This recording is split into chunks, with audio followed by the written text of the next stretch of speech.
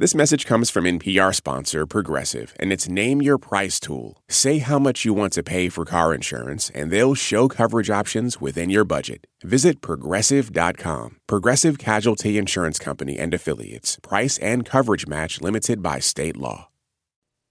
Live from NPR News in Washington, I'm Jack Speer. On the eve of the third anniversary of the January 6 insurrection, where Donald Trump loyalists stormed the Capitol seeking to overturn the election results, President Joe Biden officially kicked off his 2024 election campaign. Biden speaking near Valley Forge, Pennsylvania today, where George Washington and the Continental Army spent a bleak winter 250 years ago. President repeatedly attacking his expected GOP rival for not having the best interests of the country at heart. Choice is clear. Donald Trump's campaign is about him, not America, not you. Donald Trump's campaign is obsessed with the past, not the future. Biden telling the crowd democracy will be the hallmark of his re-election bid. Before his remarks, Biden, joined by First Lady Jill Biden, participated in a wreath-laying at the Valley Forge National Arch. Attorney General Merrick Garland is saluting law enforcement officers who protected the U.S. Capitol 3 years ago. NPR's Carrie Johnson reports. Federal prosecutors say the siege on the Capitol building may be the largest mass violence against law enforcement in American history. At least 140 officers suffered injuries that day. The FBI is still searching for dozens of people who assaulted police during the riot. Attorney General Merrick Garland is honoring the officers who defended members of Congress during the attack. Police were beaten, sprayed with chemicals, crushed indoors, and dragged down the Capitol steps. Some are not able to return to work. Garland says his thoughts are with family members of 5 officers who died in the line of duty as a result of what happened to them on January 6th. Carrie Johnson, NPR News, Washington. The White House's budget director says she's not feeling optimistic about Congress avoiding a government shutdown in coming weeks.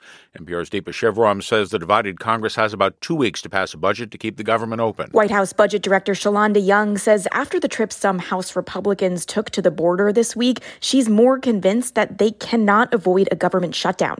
She also said Congress needs to authorize more aid for Ukraine, which was left out of the deal lawmakers agreed to continue funding the government in September. This is dire. We are past the point in providing aid to Ukraine that certainly we bypass my comfort level. Young says the White House doesn't have a preference if the aid gets passed separately or with the budget deal, saying, quote, "I'll take it how they can pass it." Deepa Shivaram, NPR News. The U.S. economy was still chugging along in the final month of last year, with employers continuing to add jobs and the unemployment rate holding steady. Labor Department reports employers added 216,000 jobs in December. The unemployment rate held steady at 3.7%. Stocks closed modestly higher to end the first trading week of the new year. The Dow was up 25 points. The Nasdaq rose 13 points today. You're listening to NPR. The leader of the Lebanese militia group Hezbollah says the organization will retaliate after an airstrike presumed to have been carried out by Israel. The attack this week in a Beirut neighborhood, killing a senior Hamas official. However, the leader of Hezbollah, Hassan Nasrallah, also gave no indication on how or when militants might act.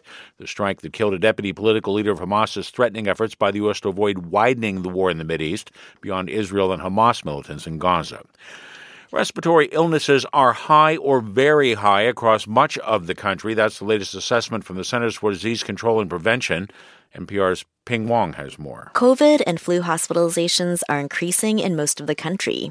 Dr. Mandy Cohen, head of the CDC, says the U.S. is in full-on respiratory virus season. We're seeing particularly high circulation in the southeast, but really no part of the country is spared. There's a lot of viruses. Wastewater data show that the levels of COVID are even higher than last season's peak. And while severe COVID cases happen less often than they used to, COVID is still the most dangerous virus out there this season. Cohen says there's still time to get vaccinated against flu and COVID, and that people should take measures to protect themselves and those around them. Ping Huang, NPR News. Attorney General Merrick Garland today said more than 500 gun purchases have been blocked since a new gun law requiring stricter background checks went into effect last year. The law passed was the most sweeping gun legislation in decades and requires extra checks for anyone under the age of 21 who buys a firearm. I'm Jack Speer, NPR News in Washington.